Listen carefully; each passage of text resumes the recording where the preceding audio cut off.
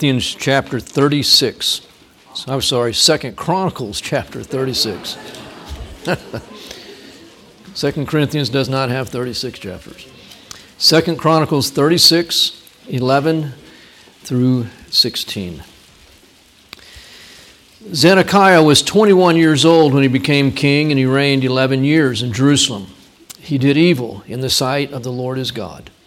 He did not humble himself before Jeremiah the prophet who spoke for the Lord. And he also rebelled against the King Nebuchadnezzar, who had made him swear allegiance by God. But he stiffened his neck and hardened his heart against turning to the Lord God of Israel. Furthermore, all the officials of the priest and the people were very unfaithful, following all the abominations of the nations, and they defiled the house of the Lord, which he had sanctified in Jerusalem. And the Lord, the God of their fathers, sent word to them again and again by his messengers, because he had compassion on his people and on his dwelling place. But they continually mocked the messengers of God, despised his words, and scoffed at his prophets, until the wrath of the Lord arose against his people, until there was no remedy. I'll pray. Lord, we again are just grateful for your mercies toward us and all the kindness, God, that you have shown us in Christ Jesus. Thank you, Lord, that you love us and that you are full of compassion, mercy, and loving kindness. And God, we pray that as we look at your word, that we would learn of your ways and that we would praise you, God, and yield to you and give you the honor and glory that you are worthy of. In Jesus' name, amen. You may be seated. Well, I just read here from 2 Chronicles, but you can flip over now in your Bibles to 2 Kings. 2 Kings, we'll be picking it up in the last of chapter 23. And this morning I want to, I'm being a little ambitious here perhaps, but I want to close out the last 4 kings of Israel's history. Last 4 kings. It's been said, and I read this quote in Warren Wiersbe's commentary on 2 Kings, that every great nation fell by suicide. And what that man said, who gave that quote, is that no great nation has just simply been conquered from without. They have all rotted from within. And they have killed themselves before they were ever attacked and defeated by others. Israel is certainly an illustration of that. If there's one sin of Israel that stands out more than any other, that seems maybe to summarize all that was going on, was the sin of stubbornness. And we see it right from the beginning with Saul, when God told him through Samuel the prophet to wipe out the Amalekites. And he saved the king and the best of all the livestock. And Samuel rebuked him and told him that stubbornness was as the sin of witchcraft. And then that seems to characterize the kings right through to the very end, with Zedekiah being the one that we just read about. When our children were little and we homeschooled, we didn't start out planning to homeschool our kids, but it just seemed like the best option at the time. And there were no private schools that were close enough to us to put the kids in, so it was either public school or homeschool. Well, it didn't take very long for the kids to realize they really had it good. And they didn't really know any other public school kids, but we would tell them, public school kids go to school from 8 in the morning until 3:30 in the afternoon, and they get on the school bus when it's still dark outside, and by the time they get home, there's not much left to do but chores and eat supper and do homework and go to bed and start all over again. You guys get to be done by lunchtime, and you can play the rest of the day. And so they knew they had it good. And when they were acting up and not being responsive to their teacher, I had to come home and play principal. And there was one occasion, I recall, I lined all 4 of them up, and I said, your mom, the teacher, is really, really struggling. We only have one option: put you in public school. Now, I wasn't trying to scare them. I wasn't even trying to threaten them. I was just speaking the truth. And those kids, all four of them, no, Dad. We'll be good, Dad. We promise. Not public school. And they don't even know what public school is. Not public school, Dad. Not that. We'll do whatever you say, whatever Mom says. Just don't put us in public school. So thankfully, they were not stubborn. I know other parents who've had to go to such extremes with their children because of just rank stubbornness. I know one dad who had to get somebody else to take care of his son because he couldn't trust him to be in the house. I know another dad, a pastor, who had to tell his teenage daughter, unless your behavior change, I will have to resign as pastor. And if that's what you want, to just continue in your willful, stubborn rebellion, you can have your way. But it does have consequences for me. And I will quit being a pastor. So these are very real things. We're not just talking about kings and nations here. But these things are here. These historical accounts are here for our own benefit, that we would learn from them. Josiah, as we noted, was the last good king of Israel. Very good king. He left behind 4 sons that we know about. 3 of those sons reigned as king in his place. There was no other king that had 3 sons sit on the throne. But Josiah did. And 1 grandson. And so the last 4 kings of Israel are 3 sons of Josiah and 1 of his grandsons. The first of those sons was Jehoahaz. He's mentioned in 2 Kings 23, beginning in verse 28, and then verse 31, it says Jehoahaz was 23 years old when he became king. He only reigned 3 months in Jerusalem. And then it says, verse 32, he did evil in the sight of the Lord. And in verse 33, Pharaoh Necho imprisoned him. This is the same Pharaoh that killed Josiah. And so 3 months later, this Pharaoh comes and imprisons Jehoahaz, takes him down to Egypt. Jehoahaz will never return. He dies a prisoner in Egypt. And so then Jehoahaz's older brother is put on the throne, and that is Jehoiakim. And we're told in verse 36, Jehoiakim was 25 years old when he became king, and he reigned 11 years in Jerusalem. It was Pharaoh Necho that appointed him king. He chose him could have chosen anybody, but the Pharaoh chose to put a son of David, a son of Josiah, on the throne. And in doing so, he renames him. His name was Eliakim, and he changed his name to Jehoiakim. Now, they had the prerogative to do this, to just change people's names. It was a demonstration of power. That's a whole sermon in itself of how naming is a demonstration of authority and power. We see this right in the beginning in in Genesis, where Adam is naming the animals, and he gives a name to his wife. Those names, his original name, Eliakim, means God has established. Pharaoh changed it to Yahweh has established. Now, God was kind of the generic name for God. Yahweh is the specific name that God reveals to Israel. So this Pharaoh was an interesting guy.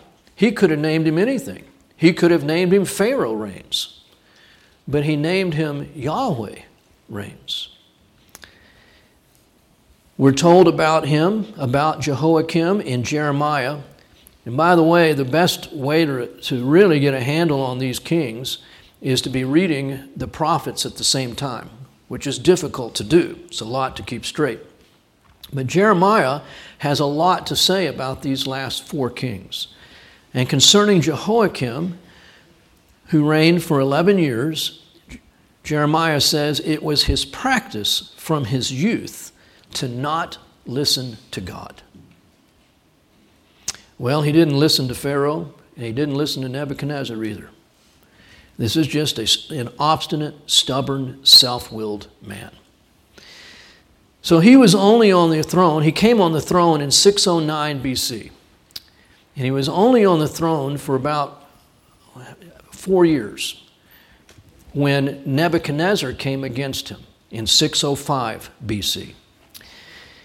And at that time, Nebuchadnezzar defeated the Pharaoh, and then he invaded Israel, Jerusalem, and he takes some captives. This is the first of 3 times that Nebuchadnezzar will come against Jerusalem. And in this captivity, he takes Daniel and his 3 friends captive. This was in 605 BC. Really interesting to dovetail what's going on with Daniel in Babylon with what's happening in Israel at the same time.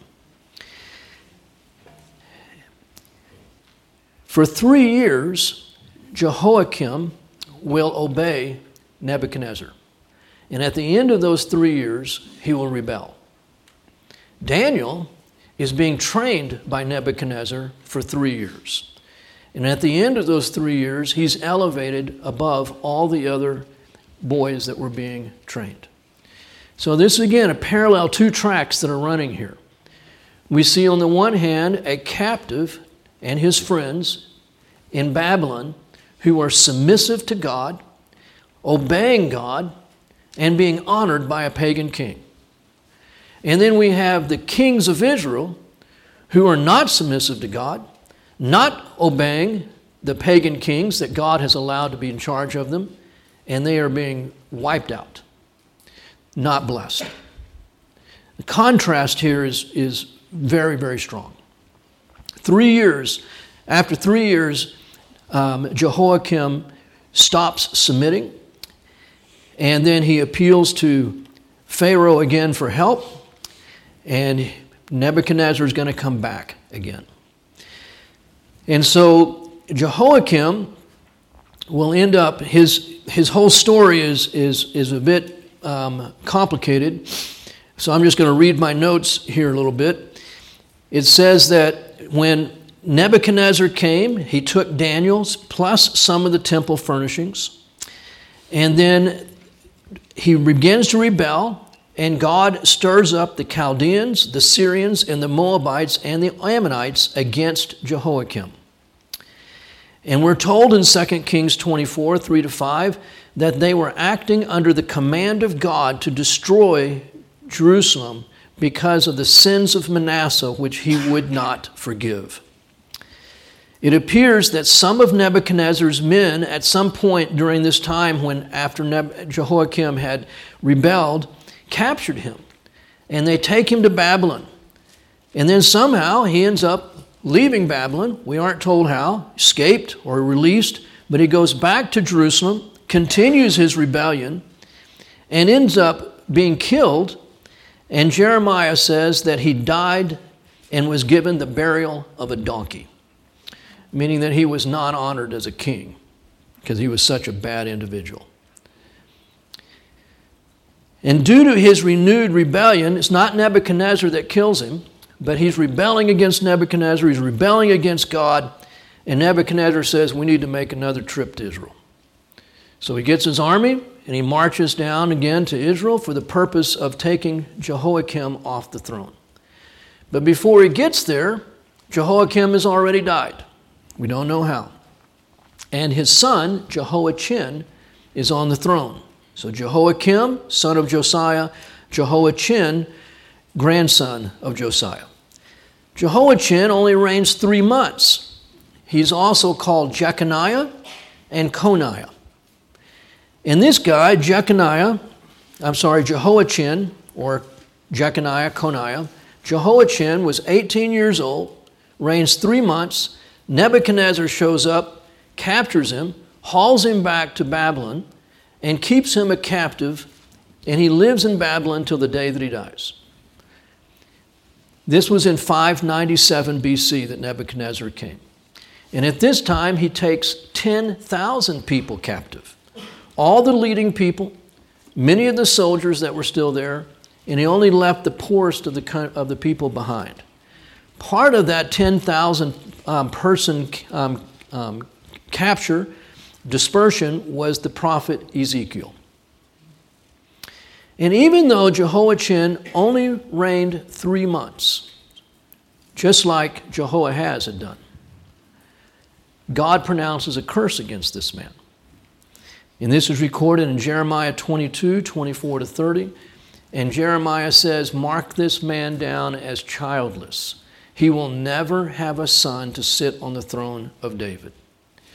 Now this is very important because when you get to Matthew and the genealogy of Jesus, Jehoiachin or Jeconiah, is mentioned in the genealogy of Jesus as being one of the ancestors of Joseph, which means that Joseph could have never sat on the throne of David because of the curse pronounced on Jeconiah, or also known as Jehoiachin. And so we don't know what he did, that in only 3 months' time that this curse would be pronounced on him, but it lasted for the rest of eternity, that no son of Jehoiachin will sit on the throne of David. But in God's mercies, 37 years after being taken captive, he was only 18. 37 years later, he's 54 years old. Nebuchadnezzar has died. His son is on the throne. And for reasons we don't know, Nebuchadnezzar's son singled out Jehoiachin and elevated him above all the kings that had ever been taken captive by his father Nebuchadnezzar. Gave him a daily allowance of food and even let him eat at the king's table. But he never let him go back to Israel. But God showed grace toward this man who was so cursed that none of his sons would ever sit on the throne, and yet God shows great grace and mercy to this man. And so after Nebuchadnezzar removed Jehoiachin from the throne, he puts Zedekiah on the throne. Only that was not his name. And so this brings us to still chapter 24 of 2 Kings and verse 18. And it says that Zedekiah was 21 years old when he became king, and he reigned 11 years. So you see the pattern here. After Josiah, Jehoahaz, 3 months. After Jehoahaz, Jehoiakim, 11 years. After Jehoiakim, Jehoiachin, 3 months. After Jehoiachin, Zedekiah, 11 years. Don't know why God's doing that, but he seems to like that pattern. And so Zedekiah becomes king at 21 years old. And you'll also note that the middle son of the 3 that sat on the throne was the first one to reign. And then the oldest son was put on the throne and was expected to do the will of Nebuchadnezzar. But we know that his character was extremely weak, that he was not a good man, and that when Jehoiakim had had it in his power to be good to Jeremiah, Jeremiah's death was being plotted, and the officials and the people intervened to spare Jeremiah's life during Jehoiakim, not the king. The king just said, well, if you want to kill him, you can kill him. And he would not intervene to save him. But it was other people that said, this man Jeremiah has done nothing wrong. He's not going to die. The king, Jehoiakim, was in fact a weak man, and that's why his little brother was put on the throne ahead of him. Then when Zedekiah becomes king, we're told that his name is also changed. And so his name was started out as being Mattaniah, meaning the gift of Yahweh. But Nebuchadnezzar changes his name to Zedekiah, meaning Yahweh is righteous. Think again of Daniel and his 3 friends. Daniel is the Hebrew name for Daniel. That was not his Babylonian name. All 4 of those boys were given Babylonian names that honored the pagan gods of the Babylonians. So they took out the EL or the AH, which gave reference to the God of Israel. El and Yah were references to the God of Israel. And here, Pharaoh and now Nebuchadnezzar, when it comes to these kings reigning in Israel, have not done that to the kings that they did to Daniel and his friends. Totally changed their names. Gave them strictly pagan, godless names. But not with this man. I don't know if it's maybe the influence that Daniel has had on Nebuchadnezzar. Because by this time, Daniel has already been a captive for 7 years when Zedekiah becomes king. He's been elevated to the highest position in the land. He has the favor of Nebuchadnezzar. Maybe Nebuchadnezzar is wanting to be good to Zedekiah and gives him a name that is honoring to the God of Israel. Yahweh is righteous. Nonetheless, Zedekiah rebels against Babylon because of the Jewish nationalists that said, do not submit to him. Meanwhile, Jeremiah is out there saying, listen, this is all from God. We're getting exactly what we deserve. And now God's word to you, Zedekiah, just like I said to the kings before you, submit. Take what God is bringing to you. And if you will submit to this man, Nebuchadnezzar, and if you go out to him and surrender, you will live. But if you continue to rebel, you're going to die. And he wouldn't accept it. He allows himself to be pressured by the Jewish nationalist. So in the 9th year of Zedekiah, he reigned 11 years. Here comes Nebuchadnezzar again. And first he has to fight against Egypt. And so he pulls back a little bit from his siege of Jerusalem, which lasted for 2 years. They were eating all kinds of just terrible things, including their children, during this siege. It's an awful time. Nebuchadnezzar pulls away so that he can focus his attention on Egypt for a brief time. And during that time when he pulled off from the siege, Jeremiah left the city to go out and take possession of a piece of property that he had purchased under the direction of God. And while he's out away from the city, some officials in Judah accused him of wanting to escape to the Babylonians. So they accused him of treason, and they arrested Jeremiah. And they went and asked for permission to kill him. And Zedekiah says, do whatever you want with him. And so they threw him into an empty cistern that had nothing but mud in the bottom of it. And it says that Jeremiah sunk up to his armpits. And they left him there to die. And Zedekiah wasn't going to do anything about it, even though he knew that Jeremiah had done nothing wrong. And after some time of being in this cistern, sunk in the mud, an Ethiopian eunuch appealed to Zedekiah and said, King, he is going to die. And the man's done nothing wrong. And Zedekiah had a change of heart, and he said, take 30 men with you and get him out of that pit. And he was stuck so rock solid in that mud, they had to put clothing underneath his armpits so that when they put the rope under his arms, it wouldn't just rip him apart. Jeremiah met with Zedekiah at Zedekiah's request. And Zedekiah said, you have a private word that you can give to me. And Jeremiah said, the same word I've been giving you all along. Surrender, and you will live. If you don't surrender, it'll only go bad for you. He didn't surrender. And in 586, for the third time, Nebuchadnezzar comes back, breaches the walls, and absolutely destroys Jerusalem. Tore down the walls, burned the temple, and burned all the homes in Jerusalem. It is left a wasteland. And before he's done, he captures Zedekiah and his sons. And he kills all the sons of Zedekiah, and then he gouges out Zedekiah's eyes. So the last thing he ever saw was his own sons being executed. This was all 22 years after Daniel had been taken captive. Daniel's prospering, and Israel is being wiped out. These two parallel train tracks are to show us that it didn't have to be this way. I just read this morning in our scripture reading from 2 Chronicles, and just to highlight again what God was saying there, it's really a summary analysis of Zedekiah and all of Israel. He did evil in the sight of the Lord his God. He did not humble himself before Jeremiah the prophet who spoke for the Lord. He rebelled against Nebuchadnezzar, who had made him swear allegiance by God. Isn't that interesting?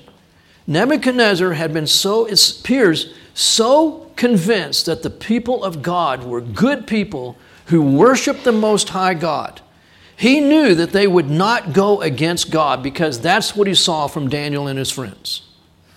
And so it's as though he says, if I can get this Zedekiah to swear by God that he will obey me, then I can give him freedom. I can pull back from making his life miserable.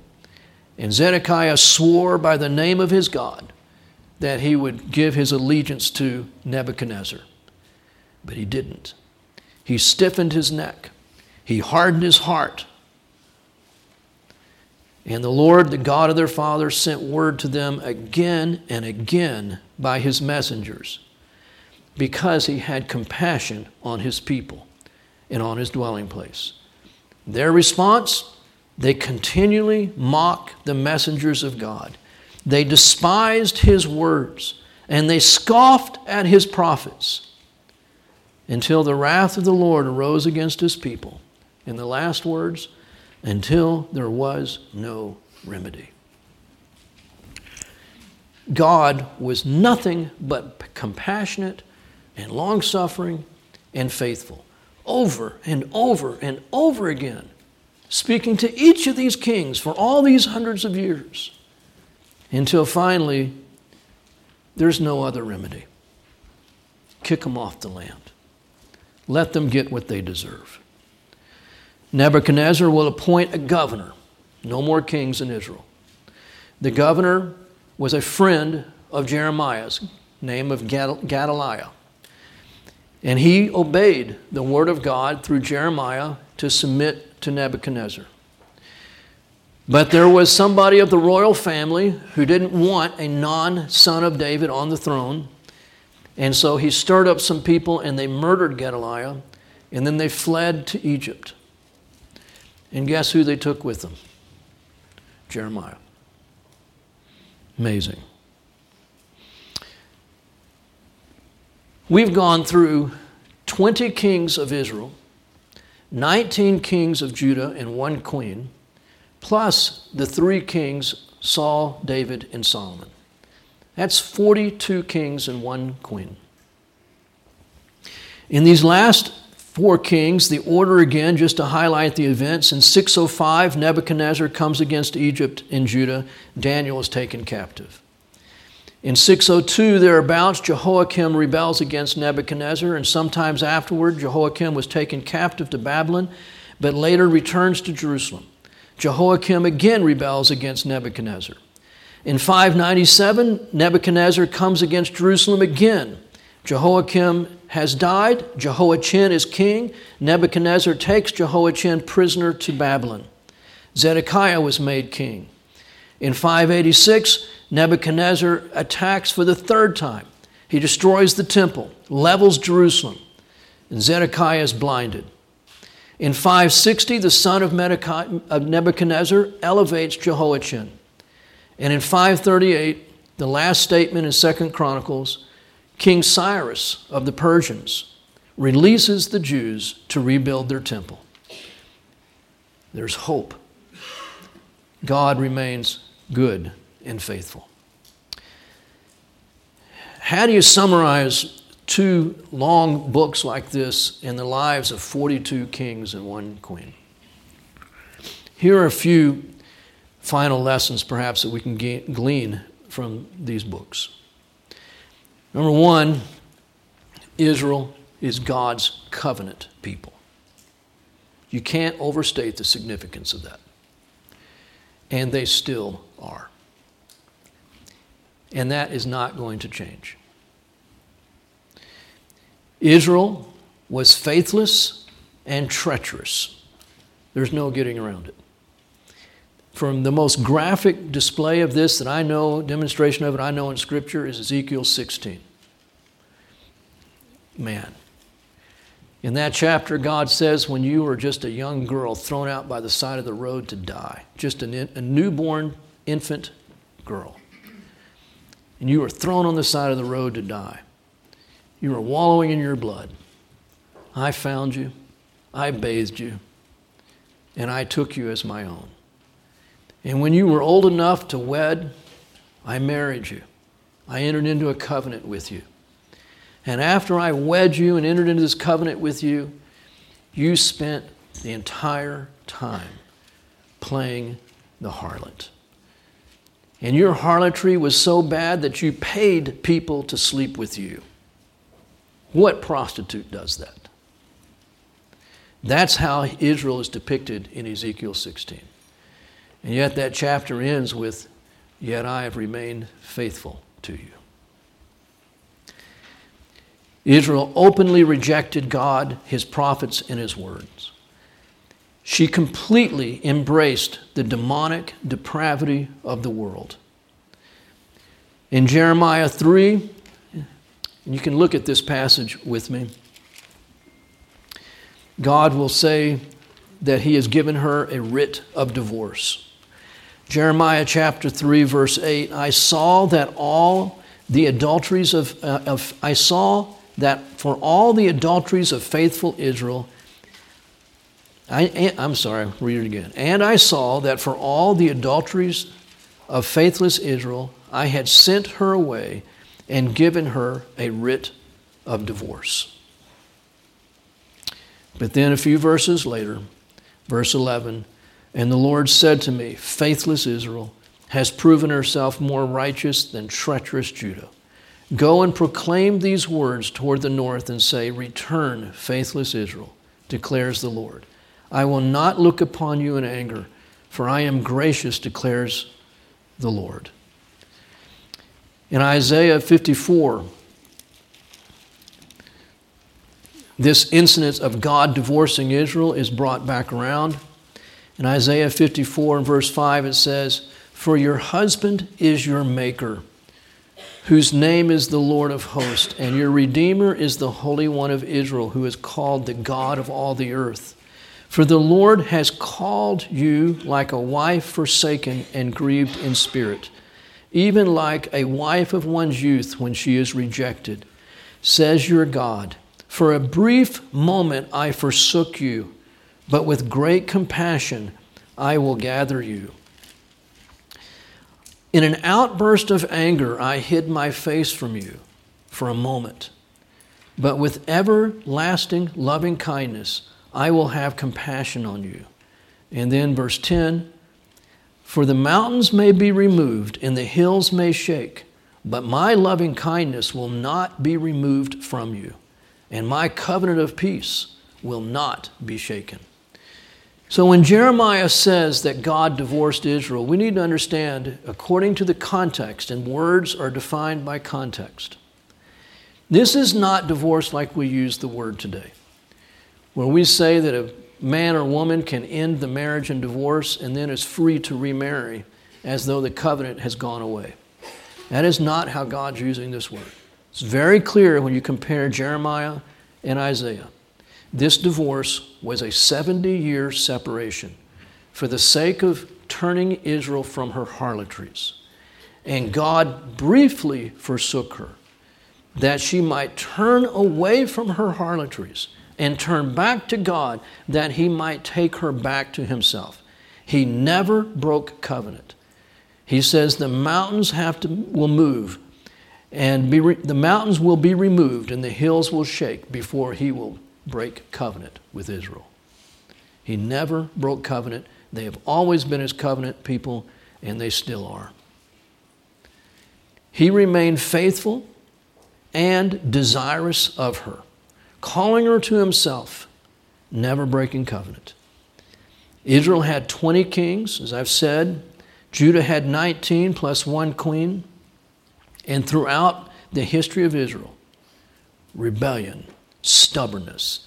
It's 1 Samuel 15:25 where Samuel says, rebellion is as the sin of divination, and insubordination as iniquity and idolatry. Nothing has changed. When Israel was finally sacked for the last time by Nebuchadnezzar and taken into captivity, that was 500 years before Christ. They were allowed out of captivity. Then we have the post-exilic prophets, and then we have 400 years of silence. And then it's been 2,000 years, 2024, since Christ. So in the 2,500 years since Israel was dispersed and taken into captivity, nothing's changed. Matthew 23:37, Jesus says, "O Jerusalem, Jerusalem, who kills the prophets and stones those who are sent to her. How often I wanted to gather your children together the way a hen gathers her chicks under her wings, and you were unwilling." Stubbornness. I don't know if this is a good parallel, but in the book of Revelation, where God is pouring his wrath out again, and Israel is the initial recipient of that wrath, it is for the purpose of bringing Israel to repentance and to faith in Christ. Scripture is very clear on that. And the wrath that's poured out comes in 3 series. When Assyria came against Israel, they came 3 times. When Babylon comes against Judah, they come 3 times. And in the book of Revelation, there is a series of 7 seals, and then 7 trumpets, and then 7 bowls. It seems that Israel is repeating its history again, even in the book of Revelation. And finally, we know that they will be saved. Israel has been the most blessed people on earth, the most blessed nation. But they loved the world more than God. Their security was God himself. They never needed to have a peace treaty. They never needed to form a marriage alliance. They didn't even need to station their armies when they went to their feast 3 times a year. Regardless, they spent their whole history scheming for security rather than trusting God. They were a distinct people who did not need the nations, but they traded submission to God for slavery to the nations, which continues to this day. Each king was proof that sin brings death and righteousness brings blessing. Yet most of those kings chose sin and death. A few chose life and blessing. At one point in 2 Kings, we're told that they loved vanity and became vain. It might be easier for us to relate to it and say they loved depravity and became depraved.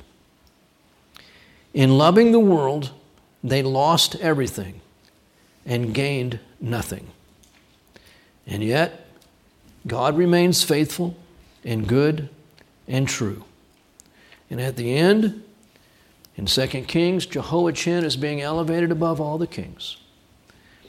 And in 2 Chronicles, Cyrus is releasing the Jews to return to Jerusalem and rebuild her temple. These things have happened as an example for us. 2 Corinthians 10. 1 Corinthians 10. All that I've said here is true for us individually. We too are the covenant people of God. It's not the same covenant. God made a covenant with Israel, and God has made a covenant with his bride, the church. But God is not changing. He remains the same yesterday, today, and forever. And the spiritual principles here that sin results in death and righteousness results in blessing is still the same. That God can only go so far, and then he disciplines his people. We will never experience the wrath of God. But that is not to say it is not a terrifying thing to fall into the hands of the living God as a Christian.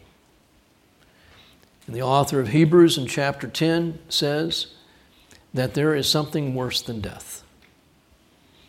And it's that same passage he says it's a terrifying thing to fall into the hands of the living God. And he does not mean losing our salvation, but it's not a good thing. As a child of God in a covenant relationship with God, we cannot expect that God is just going to turn a blind eye to our sin.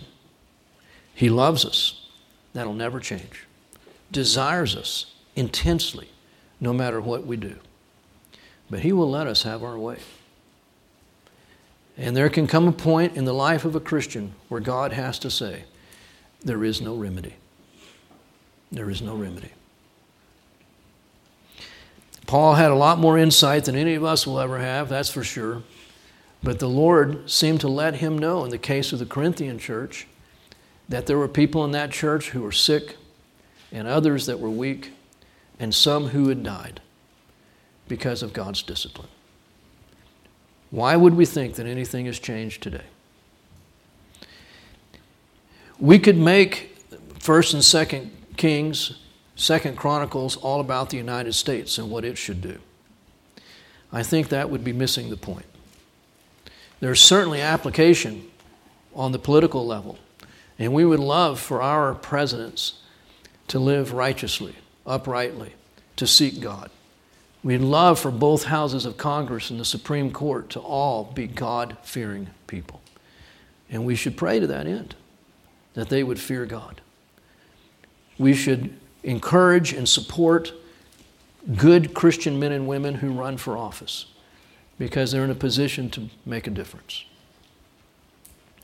But these books are not primarily about what the United States should do. They're primarily about you and me and how God would have us to live lives of humility and submission and faith and obedience to him. That's all he's after. And how good God is when his people just say, yes, Lord, thy kingdom come, thy will be done on earth as it is in heaven. And it begins here with me. We can spend all of our lives moaning and groaning about our governments and what they do and don't do. And God says, how does this apply? Are you humbling yourself before my word? Are you taking to heart the things that I'm saying and walking in obedience with you? Is it going to cost you? Absolutely. Because you'll be walking upstream and everybody else is going downstream. It's going to cost you. Which one of the prophets, Jesus said, were not killed? But what this is asking us to do is to stand like a prophet. When everybody else is chasing after depravity and becoming depraved, that we would stand like prophets. If you've not been to the San Antonio Rodeo, I would encourage you to do so. I tell you, that first 5 minutes, first 10 minutes, is worth the price of admission. To hear that old crackly voice where that man prays. And I've been going every year for quite a few years with the students at His Hill. And I think it's the same man. I don't know for sure. If it's the same man, he has gotten much bolder in his witness as he prays. And on Friday night, he not only prayed in Jesus' name, but he said, God, thank you for your many blessings over this nation. But the greatest blessing that you've given us is the free gift of salvation in Jesus Christ. Wow. Worth the price of admission to sit there with 30,000 people and hear Jesus' name mentioned and praying in His name. Things are bad. They could be a lot worse. We can look and curse at the darkness. God says, be a light. And I pray that we would each be as clear and bold as that man who will pray in Jesus' name in front of all those thousands of people. It's costly life, but it's a choice between life and death. Choose life. That's the lesson here. God is good. Choose life. Why would we not? I'll close this in prayer.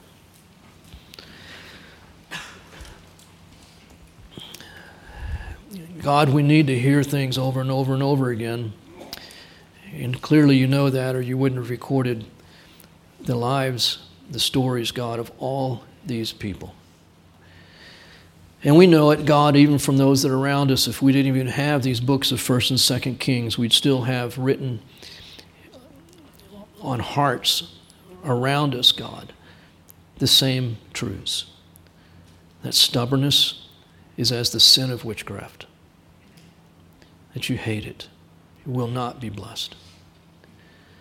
And that a humble life is a blessed life, where we tremble at your word. We say yes to you. We count the cost and know that our citizenship is in heaven, not on this earth. And we continue to try to lay hold, God, of that for which we've been laid hold of, and that being Christ and his glory.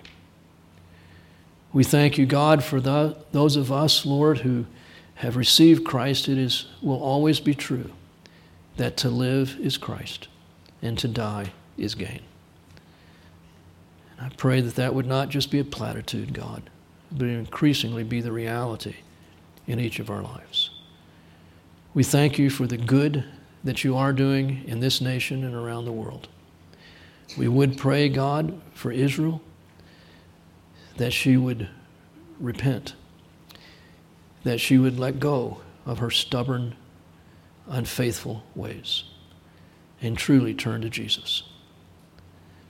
We pray the same for our own nation, God, that there'd be a spirit of repentance, a fear of God, and a turning to you, O Lord.